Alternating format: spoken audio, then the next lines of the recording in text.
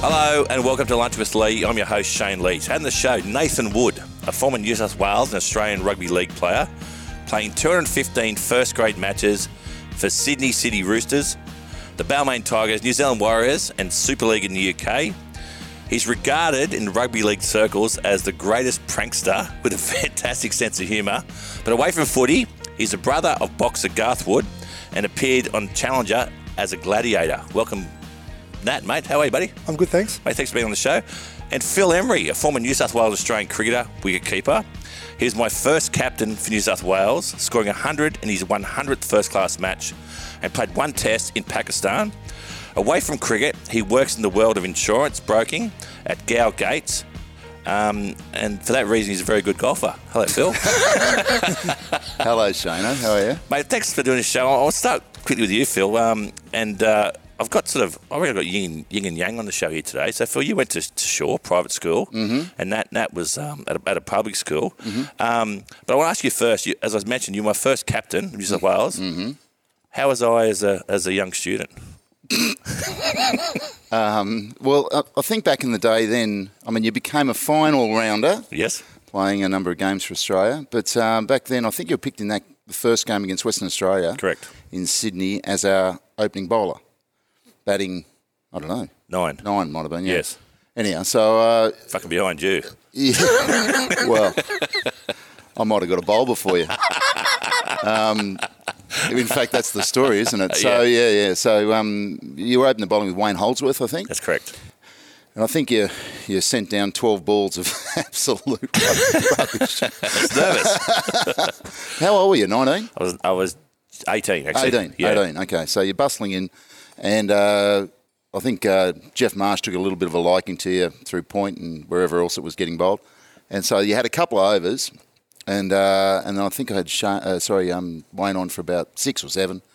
And I took Wayne off. I replaced you, put Wayne on, took him off after 6 or 7. I walked up to you and went, you're on after. And you went, oh, you don't want me to bowl again, do you? That's very, very true.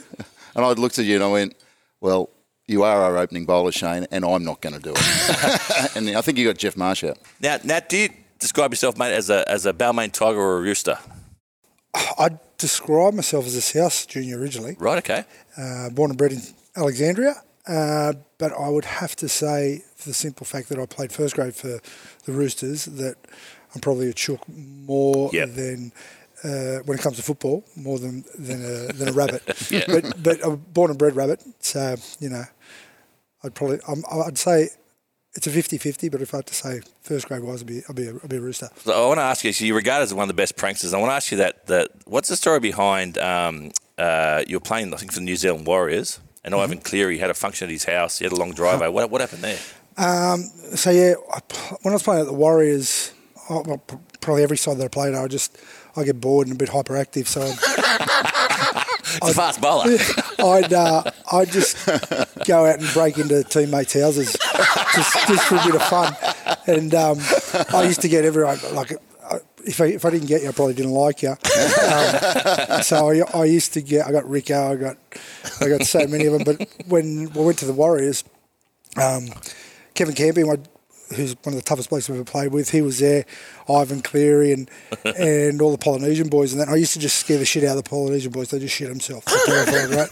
And I used to tell a camper used to say to me with his husky voice, "Don't fucking ever do that to me, or I'll bash you." And I was like, "Bash me?" I said, "You can't fight." I said, "You're gone." He go, "What?" I go, because his missus used to go home every 4 weeks back to Brisbane. So he's at home on his own. And he's scared of the dark, right? True story, he's scared of the dark. And I used to say to him, "Mate, I'm going to get you," and he'd panic. Anyway, I ended up getting him, and then Ivan and his missus used to have the best dinner parties, and we went to his house and we're having a dinner party, and Campo's there telling me how I scared the shit out of him.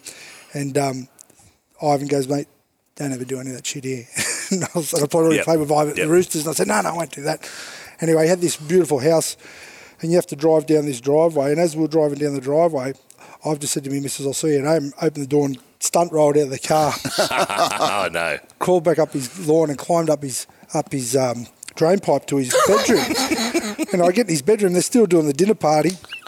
And I'm thinking, how the fuck am I going to get him to come up here? Yeah. So I get the radio and I turn the radio on in his bedroom as loud as I could, just starts blaring. Right? And I jump in the cupboard. And I'm in the cupboard and I hear dunk, dunk, dunk, dunk, dunk up the stairs. I'm thinking it's Ivan coming up. And someone comes and turns the radio off and I pull the door open and jump out. And it's Nathan Cleary. He's like 4. And he just goes, "Wah!" He just screams. And he pisses his pants and runs down the stairs. Ivan comes up ready to kill someone. And that's how I ended up. I think Nathan's actually named after me because of all the pranks that I used to do at the Roosters. And, but I think I scarred poor Nathan. I don't think he's ever got over Well, it. he's come pretty good. He's come good. But I was going to say to you, Phil, I think we, and this is you too, Nat, when you played your footy, we all played in, I think, the perfect era. It was sort of, first half of our career was semi-professional. I always say I put the semi in professional. But the second half, we got paid okay. But there were a lot of pranksters in our day too. Like Glenn McGrath, he was a pain in the arse in the change room. Oh, massive pain in the arse. Yeah. There was a game down in Tassie, I think, and it was a miserable. Like, it was always raining down there, and we were always off for rain breaks and whatnot. And McGrath was down there with us because he never played any Shield cricket. No, he played 6 or 7 games. Yeah. No, at the start of his career. And then, so he was down there. He was injured as usual, but he was getting ready for the next test or a tour or whatever. So he came with Paddy Farhart, the physio, Yes.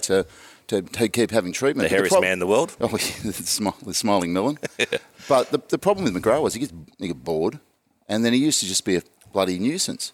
And so we'd come off the field, it had been raining, and we're all tired, and we can't get these blokes out. The umpires weren't doing the right thing for us.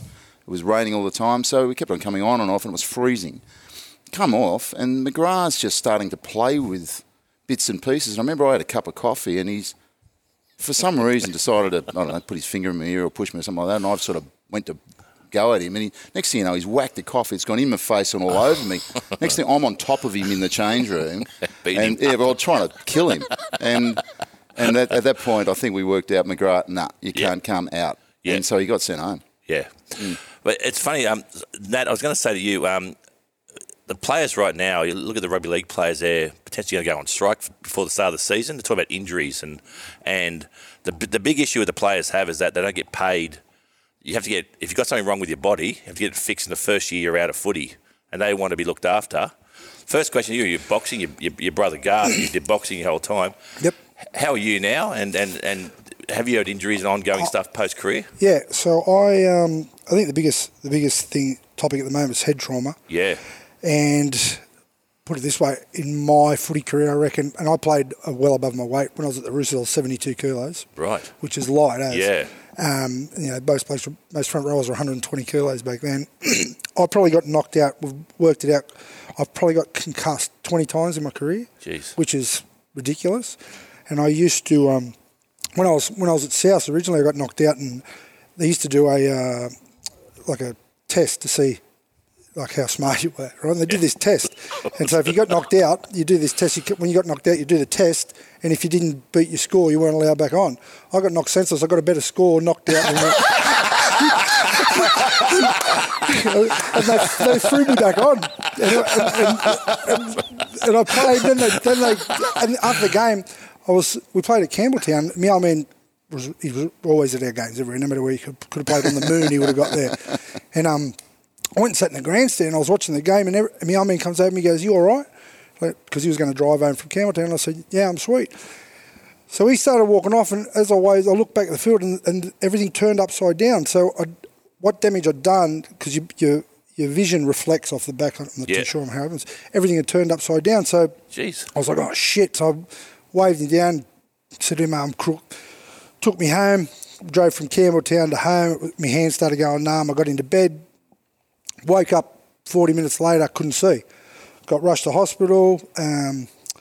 They did all scans and everything. They thought I had bleeding on the brain. It was a pretty serious situation. I was completely blind for 48 hours, and they told me brother and me mum and dad what was going on. Me and my brother are very close.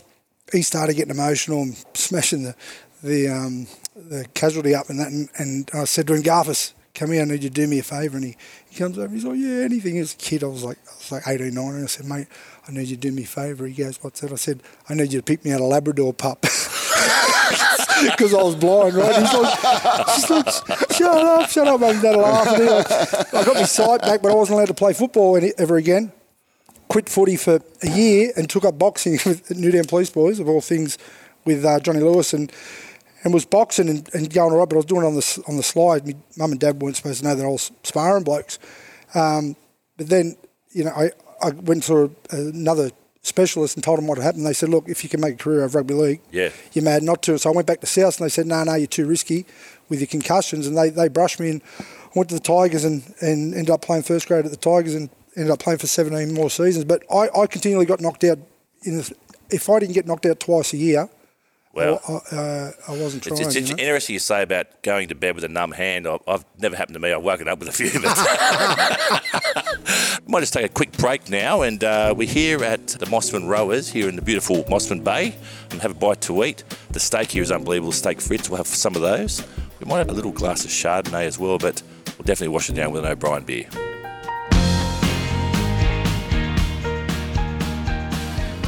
In life, the most important thing is trust. Without it, everything is a lot harder in a quickly changing and turbulent time.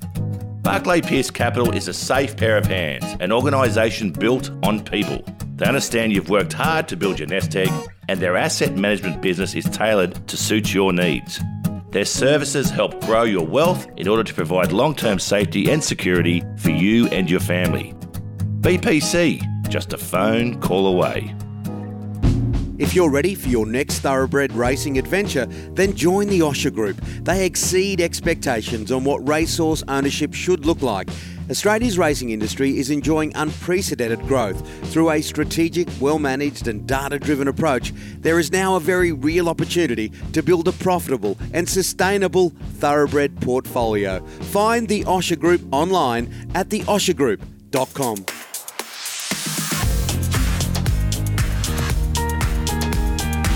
Hey, the one thing you two have in common, both your dads played professional sport as well. And Phil, your dad was a Wallaby. Yep.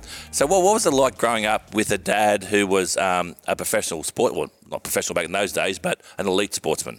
Well, it's normal. Like for me, Right. that was normal. Yeah. So I grew up in a sports room. He was the sports master. Dad's a country boy. He came from Lismore and actually played in Lismore High's first 13 rugby league team when he was 13 years old. Yep. With the Rayners. So Jack Rayner and his brother. So they're from up there. So Dad knew them. And Jack Rayner's like, Legend. Legend of rugby league. He came down to Sydney and he played rugby and cricket at Shaw. So he was actually more interested in cricket, believe it or not. So he was coach of the cricket team at the school. So I grew up in a sports room with footballs, and back then they were leather footies, and he had Big heavy balls, yeah. And I learned how to lace a leather ball when I was 10. Wow. Put grips on bats and all sorts of things. So he used me to climb up and down the racks to get all the gear out. So for me, I grew up with sport, and if it was kind of normal. I mean, he was Lancaster bomber pilot originally, so he was in the World War II, and some amazing stories from what they did. He came back, played one game of grade footy, got picked for New South Wales, and then he went on a 9-month tour back to the UK. Wow. With Ken Carney and a whole bunch, Trevor Allen and a whole bunch of them. So I think Dad ended up playing for Whitehaven. Captain coached Whitehaven. He's one of the first rugby union guys to go and play league. Wow. Yeah. So he then lived up in Cumbria, played minor counties cricket. Played against Whitehaven when I was in the UK. Yeah. Well, you were up in Warrington, weren't you? Yeah. Well, so I played up in Barnsley in Yorkshire, and then in and then in Macclesfield, over in Cheshire. But so Dad passed away quite a while ago, and they had a minute's silence for him over in Whitehaven. Isn't that beautiful? He wrote a book. A book on league. So to me, it was like, he was contemporaries of Nick Shahady, and my mother was a Wyndon, and her cousin was Cole Wyndon, who's a legend of Randwick. So you're destined to play sport, and Nat, your old man Barry was a good footballer. Wasn't he? Good athlete, very good athlete. We grew up. Everything we did usually had a ball involved. Yeah. And we grew up. Isn't that great? Really good. We played every sport, and we could if we jigged school. If Dad come home, whatever job he was doing, he used to always come home early. So I don't know how hard he was working. But, we'd jig school, and if me and my brother would be laying on the lounge watching whatever soap he was on at the time, as soon as we hear Dad the key go in the door, we'd jump up and go and get on the bench press and that. He'd walk in and go, "What the fuck are you blokes doing home?" We go, "Oh, it's people free day or some bullshit." And you go, You go, all right, what are you benching? You go, under Carrillo or whatever. But if we weren't doing weights, we were asleep on the lounge or something, he'd wake the shit out of us. You went to Shaw, Phil. Did you ever dig school? No, it's hard when your old man's there. And he gave you the lift there, so it's a bit tough. I spent a lot of time, I had my holidays there. Like he'd go in there and I'd be out on the oval kicking balls or swimming or doing whatever we'd do. So you had great facilities to use. But I used to hang around after school and be in the nets with all the boarders. There's about 400 boarders in the school. Okay. So I got to grow up with all those guys. So you end up being great mates with the guys in the country and going out into all these fabulous places. But you had plenty of guys to bat and bowl and kick balls with. Hey, Nat, I always look for a junior reporter for every one of my shows when I do my research. And my junior reporter this time is a guy called Corey Pearson. He's my best mate, Corey. He says he knows you very well. Now, Corey's told me, Nat, about you, that you are one of the best dancers in the world and used to go off at Biblos back in the days. Yes. And he said you had some sort of dance, some dance routine that looked like you were serving drinks in the middle of it. He said it was a great routine. I would have been serving something. I don't know if it was drinks. I used to think I was a good dancer. My brother's a really good dancer. He actually went to the School of Performing Arts. Oh, did he? Yeah, he turned into a boxer. He turned into a boxer. There you go. Good footwork. Yeah. But I used to think I could dance, and it was probably everything else I consumed that made me think that way. But yeah, I corrupted Corey quite a few times on a night out. He was a bit of a late bloomer, Corey. Yeah. He'd be hard to get to, wouldn't he? It was hard to get to. Give him a Chinese burn, he'd cry. I remember my first ever trip, and Phil's going to roll his eyes here, but we went to England, New South Wales. We won the double here. We went up to play Surrey. It was the best tour of all time because we batted first day, got 300, and it rained for the next 9 days. Oh, it was a perfect tour. It was a perfect trip, wasn't it? And you and I, we were in a nightclub, and we walked out, and I didn't realise I was young, and Phil was the captain, so I wanted to do the right thing. So I stayed with the captain all night. We walked out, and it was sunlight, and I've gone, shit, it's 5 a.m, and Phil goes, do you think you had that much fun in one night with that not being 5 o'clock? That was one of the great trips, wasn't it? It was. Didn't play a lot of cricket. No. Walked out at 5 o'clock. I was stretching my calf muscles at 5 o'clock in the morning. Might have been 7. Day 2, day 3. It might have been 7. Hey, Phil, you played your first Test match. Ian Healy broke his finger. You got to tour Pakistan. They've just gone back to Pakistan now, so that's how long they've been out of action because of the attack. I think it was on the Sri Lankan cricket team. Yeah, the one Trevor Barlas was on the bus. Yeah. Australia's about to go to India, which is, I think, it's a test playing against India in India. How do you think it will go? Well, we'll see how good we are. Yeah, that's right. I mean, and I think the two tours coming up, the Indian tour and then the Ashes follow, are really going to show us, what we are. I don't think we got to see what we were over the summer. God, I think we'll go all right, but I'm not. Where are predicting. the gaps, do you think? Well, Khawaja can't even get in at the moment. He's got a problem getting in. Well, because he's Australian, of course, but he's born in Pakistan, and Correct. the only Pakistani who's been allowed into India in the last 45 years was Wasim Akram. That's a fact, because they love him so much for cricket. No other Pakistani has been allowed into India. I think they'll approve. He had the same sort of issues back in 2012, but there's some issues there. But will he go well against spin? You got Travis Head, who I think is going to struggle a bit. There's a few gaps. Yeah, well, we're not really sure how they're going to go, but both those guys have been in great form and have actually changed how they've been playing. Khawaja is a good player of spin. He's a good player. And he's a very good player of spin. For some reason, years ago, they wouldn't take him over there. But he's in form. And, I mean, you want players who are in form.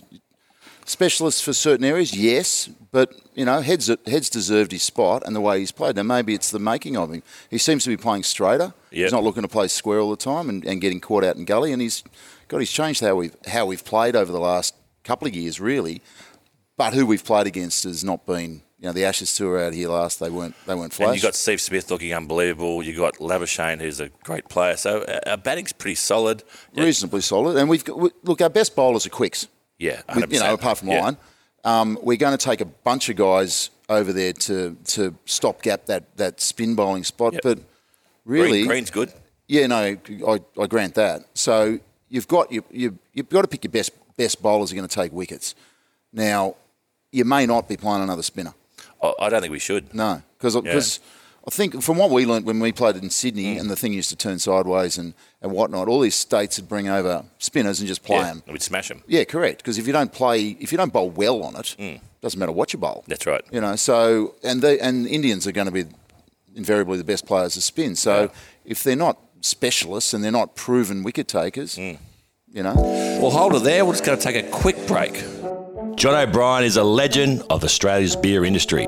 In 2003, he dreamed of producing a great tasting beer that could be enjoyed by everyone, free from the ill effects of mass-produced wheat and barley. John began a brewing journey blending unique aromas and flavours offered by ancient grains such as sorghum and millet. He perfected recipes over time which have led to 40 local and international awards, including 3 gold medals at the Australian International Beer Awards, a gold medal at the Indies, and a silver medal at the Beer World Cup. Proudly 100% Aussie-owned, made in Ballarat, O'Brien Beer is Australia's most awarded gluten-free beer and widely available around Australia through major retailers and online at rebellionbrewing.com.au. O'Brien Beer, the beer that loves you back. The new EliteBet app has arrived. It's got all the betting features you expect and new ones you're going to love. EliteBet is your one-stop shop on race day with Hot Bet, where you can back the tips of proven winning punters, build fast sports multis, and play same-game multis. The EliteBet app is the smoothest betting experience around. Trusted for 10 years, EliteBet is 100% Australian-owned. The only betting app you need this summer is EliteBet. Gamble responsibly. If you enjoyed this episode, maybe check out a previous one. We had Corey Pearson, the St George Balmain Tiger, and Mark Gasnier, the Dragons man. We talked about all things footy and life. Hey Nat, let's talk footy because I was getting quite excited this morning. I thought I'd start to smell the wet grass. You know, in summer, with cricket season around, you smell the cut grass, but I started to smell the wet grass and a bit of deep heat. Footy season's starting. Who are you tipping this year as in the grand final? Which 2 teams? Penrith has to be one of them, surely. Well, we're actually starting a podcast with a couple of mates, Aaron Macy and Glenn Schofield, called PTFU, which is Bet the Fuck Up. Yeah.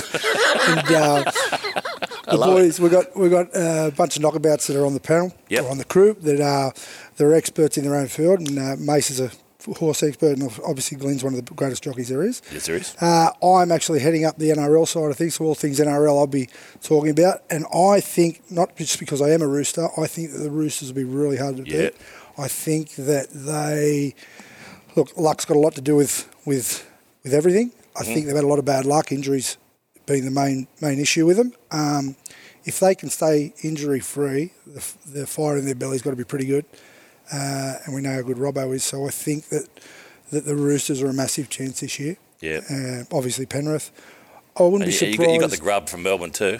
Yeah. I like the cheese. Yeah. The cheese. I like the cheese. I like the cheese. He's a bit of a character. Yep. Saw him put bricks in Bellamy's bag a couple of years ago. You see that one? I was pretty impressed with that. I thought he'd get in my gang, that bloke. But yeah, I think that the Roosters will be really hard to beat. And I'd like to see him do it. I like South, of course. South born and bred, so I like South. But I also think that Cronulla are going to be really good too. You know, they've had a year under Fitzy.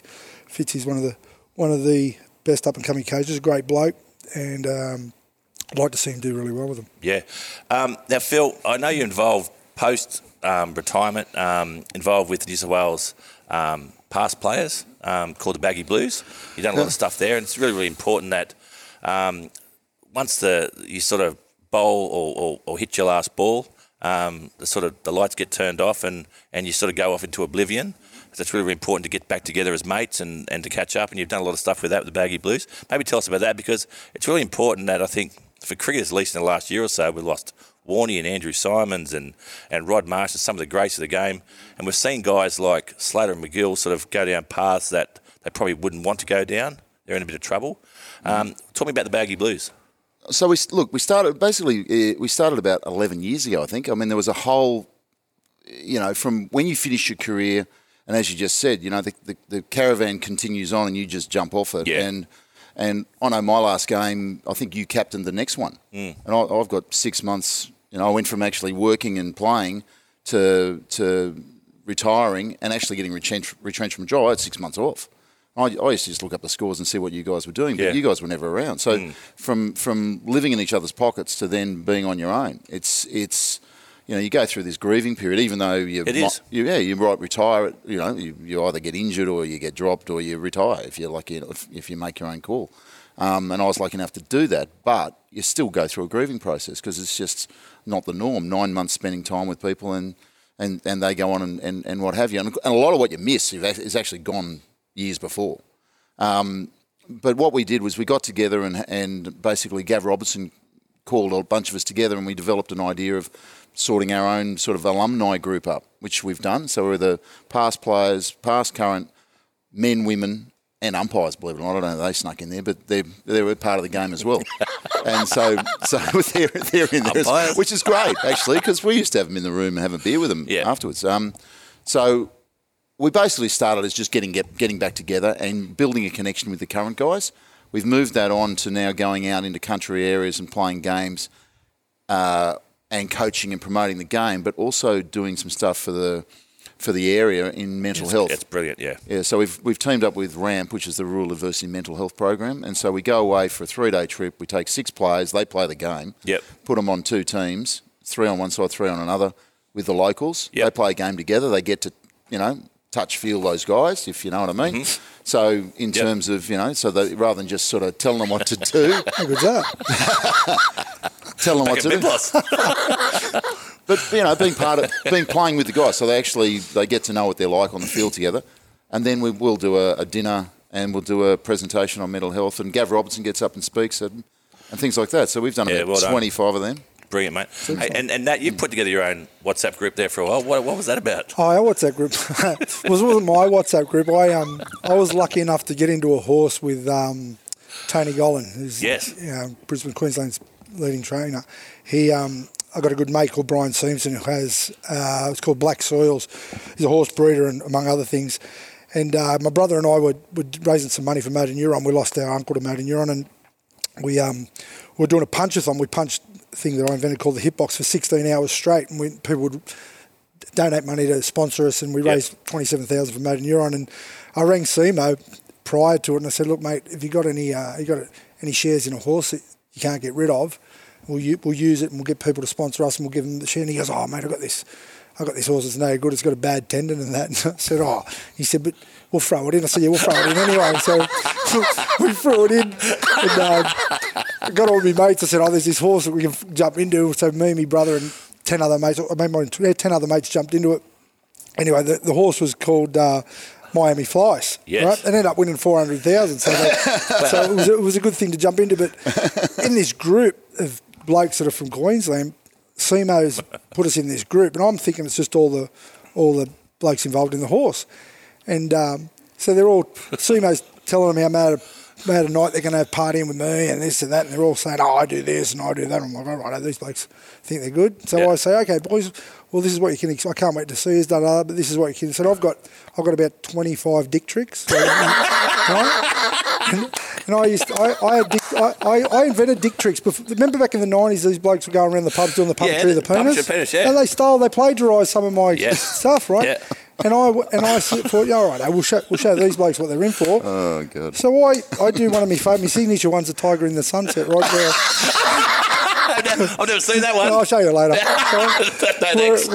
Where I get me mort and I stick it down between my legs and I stretch it out that way and I just walk off, right? Tiger in the Sunset. So I get me mates to film me doing the Tiger in the Sunset and I send it to this group thinking I'm going to get laughs and that, and then I get, "What the fuck is wrong with you? How weird are these blokes from New South Wales? This isn't on, da-da-da-da." All these blokes blowing up. And I wrote, "What the fuck's wrong with you blokes? The first sign of a bit of big game, you shit yourselves, right?" I just think nothing of it. Then the chat just goes dead. We catch the plane up the next day. I get off the plane, they go, "What's wrong with you?" I go, "What?" They go, "All our wives and kids." Oh, no. Everyone on this chat. And I was like, I didn't know that, boys. I thought it was just the blokes involved in the horse. Your phone was probably ringing hot afterwards. But it reminds us of a guy we played with, Wayne Holsworth. He had similar moves. And I remember we played the Fijian cricket team in a game of the SCG. And they came into our change room at the end of the game, and as a token of their appreciation, they sang this beautiful Fijian song they all harmonised. And Bob Radford, who was our then CEO, who was I won't say a part-time alcoholic, but he used to drink a bit, he said, "That's fantastic, Cracker. How can we respond to that? Show him your dick tricks." And he did, and it didn't go down very well. Yeah, the pulsating heart wasn't great, was it? No. I had wiped that from the memory, but thanks for bringing that up. He actually won They won a lottery on his performances, didn't they? They did too. They win 110 grand. Oh, something like that. They won first, second, and third prize or something in the lottery. One of my great memories, Phil, was 93, 94, we win the Sheffield Shield. Day 5, we finished quite early, around about 11:30 a.m. in the morning. So it's we got the whole day to celebrate in the change room. We had a wonderful man who passed away a few years ago called Merv Serres, who was used to strap at the Manly Football Club, but you do the cricket New South Wales during the summer. Played footy against my man. Did he really? Yeah, I didn't realise that. Yeah. Anyway, bloke. Merv was our room attendant. Anyway, we drank in the change room all day to the point where we finally wanted to go into the Woolloomooloo Bay Hotel about 8 o'clock that night. And old Merv had an old yellow, he would have been 70 years of age at this stage, an old yellow sort of Corolla. Yeah. And we asked him to give us a lift down because we couldn't drive. And Merv said, I'm going home. I'll drop you boys off. And as we pulled into Woolloomooloo, the booze bus was there with the witches' hats. And we pulled in and Merv goes, I'm just dropping the boys off. We've got Sheffield Shield winners. We've got Phil Emery and Shane Lee and Michael Bevan. I think Michael Slater might have been in the car, whoever it was. And he goes, okay, get out, boys. And he could smell the alcohol.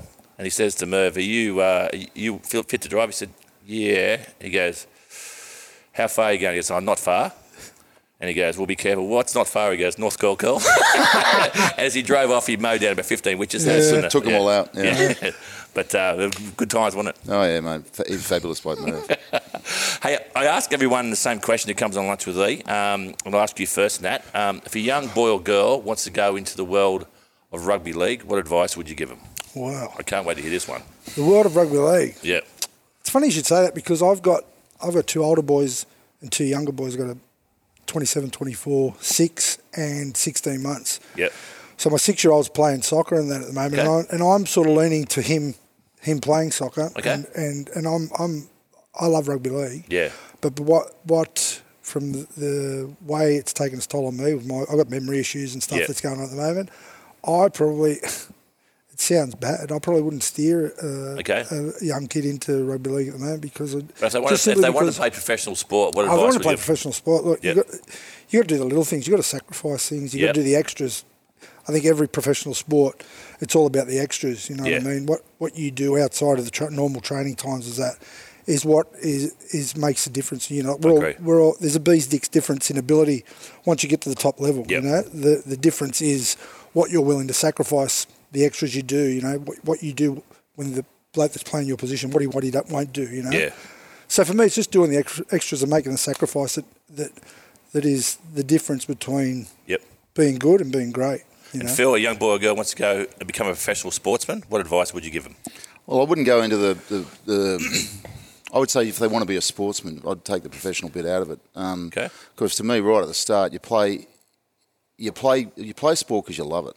Yeah, good. Yep. You know, and if you don't, well, you're not going to make it anyhow. Yeah, it's a good point. So I think you've got to love what you do. Yep. I think all the trappings and bits come later. But it's hard work, and it's little. As they said, it's little things. It's skills carrier. You know, so for us, it was always around the little bits and pieces that you're going to be able to carry you into day 5. You know, in the last hour. You know, to make a catch or to do something like that, or to score the runs, or to be able to stump up and bowl. So you've got to love that. If you don't love that competition and you don't love that work ethic, then you're not going to make it. Yeah. I mean, I've got 2 boys play rugby. One's playing first grade in Sydney, and the other one's over in England, and mate, they work harder than I ever did. Yeah. That would be hard. You were my training partner. You're like a big bloody anchor. Right. You're like an anchor around my ankle. No, but to me that's it. You got to love what you do. There's a great saying from there's a bloke that coached at Norths Rugby, a bloke called Simon Cron. He's now got the Western Force. You play because you love it. You turn up to play, and you're second to nobody. That's the word he used. And then, but they're the 3 things. They're his rules. And just finally, Nat, is there one moment or time in your career that sticks out as where you went to yourself, that's a real highlight for me? I think the highlight for me was when I went to England. Yep. Here, I probably didn't do myself justice in the end because for me it was might have been an ego thing at the time because I was a young kid and I was always mostly coming off the bench when I was at the Roosters. Okay. And when you're a kid growing up, if you're on the bench, you're on the bench. So that was hard for me. And I think I had a lot of outside influences when I was playing in Australia. But when I went to England, I was on my own. Right? It was to survive, look after my family and stuff like that. I was struggling to get a club. Is that where you became a professional footballer, do you think? I think that's when I became a man, you know. Right, okay. You know, I can remember at that point in time, I was like, right, I'm a man. So Well done. that would be that point of time in my life. I'm interested to hear your comment on that. What was there a moment, because I've never asked you this question, we've known each other for years, is there a moment that sticks out for you that you're super proud of? I'm sure there's many, but... Yeah, there's a couple. I mean, the day I got picked for New South Wales changed my life. Yeah. And I mean, it was a goal of mine. It was something, you know, I really, really wanted to do. And I don't really know whether you're going to get that opportunity, but that turned into 10 years. Yeah. You know, and then got a chance to play for Australia, which is another thing. You know, I think the thing about that was I was proud that I was actually playing consistently enough and well enough to be the bloke that was the next one. I mean, Hills missed one game out of 100 and something. Yeah. And I got it. And if I wasn't playing well enough or doing the right thing at that time, I would have been Darren Berry or would have been someone else. And that... Quick shout to Darren Berry. Should have seen his face when I'd asked Jimmy Marr how many times he'd kept for Australia. It was 16. He almost died. And then I think the things that I mean, I was really proud of that 93, 94 side. Yep. When we were just the kids and we got flogged in Perth in 2 days, heads on tombstones in papers, and then we win 7 outright games and won more outright games than anyone had ever won, and win the Shield with a bunch of kids. But also grade cricket. Won two premierships with my club side, which is, God, people go through forever not getting that chance. Yep. And that's really hard. Yeah. Like 20 sides, and there's usually some dominant sides in the competition, but to do that, I was nervous. Well, I want to thank you both for coming on Lunch with Lee. It's been fun. We're at the Mossman Rowers down the beautiful Mossman Bay. Better go downstairs now and have a fantastic lunch. We've got a fantastic restaurant here. We'll have an O'Brien beer. Phil's going to apologise to me finally for that one catch he dropped off me many years ago down in Tasmania. Man, you hit me in the head just up the road here, you dickhead. Rawson Oval. Remember that? But thanks for coming on Lunch with Lee, guys. And we'll be back soon. Next time. Thanks, guys. Cheers. Thank you very much. That's it for Lunch with Lee this week. A big thank you goes out to our guests, Nathan Wood and Phil Emery. Thanks to the Mossman Rowers for having us today. And thank you to our sponsors, Barclay Pierce Capital, Elite Bet and O'Brien Beer. Make sure you hit follow on Apple Podcasts or Spotify, wherever you get your podcasts from. And do us a favour, hit 5 stars. If you're passionate, leave a review. And come check us out on Instagram at I'm at Lunch with Lee. Our official Lunch with Lee photography was done by Felicity Kelly. You can find her on Instagram at Felicity Kelly Portraits. And also a big thank you as always to Dan McHugh, our great producer. We'll be back next time to talk to more legends about sport, music and business on another episode of Lunch with Lee. We'll see you then.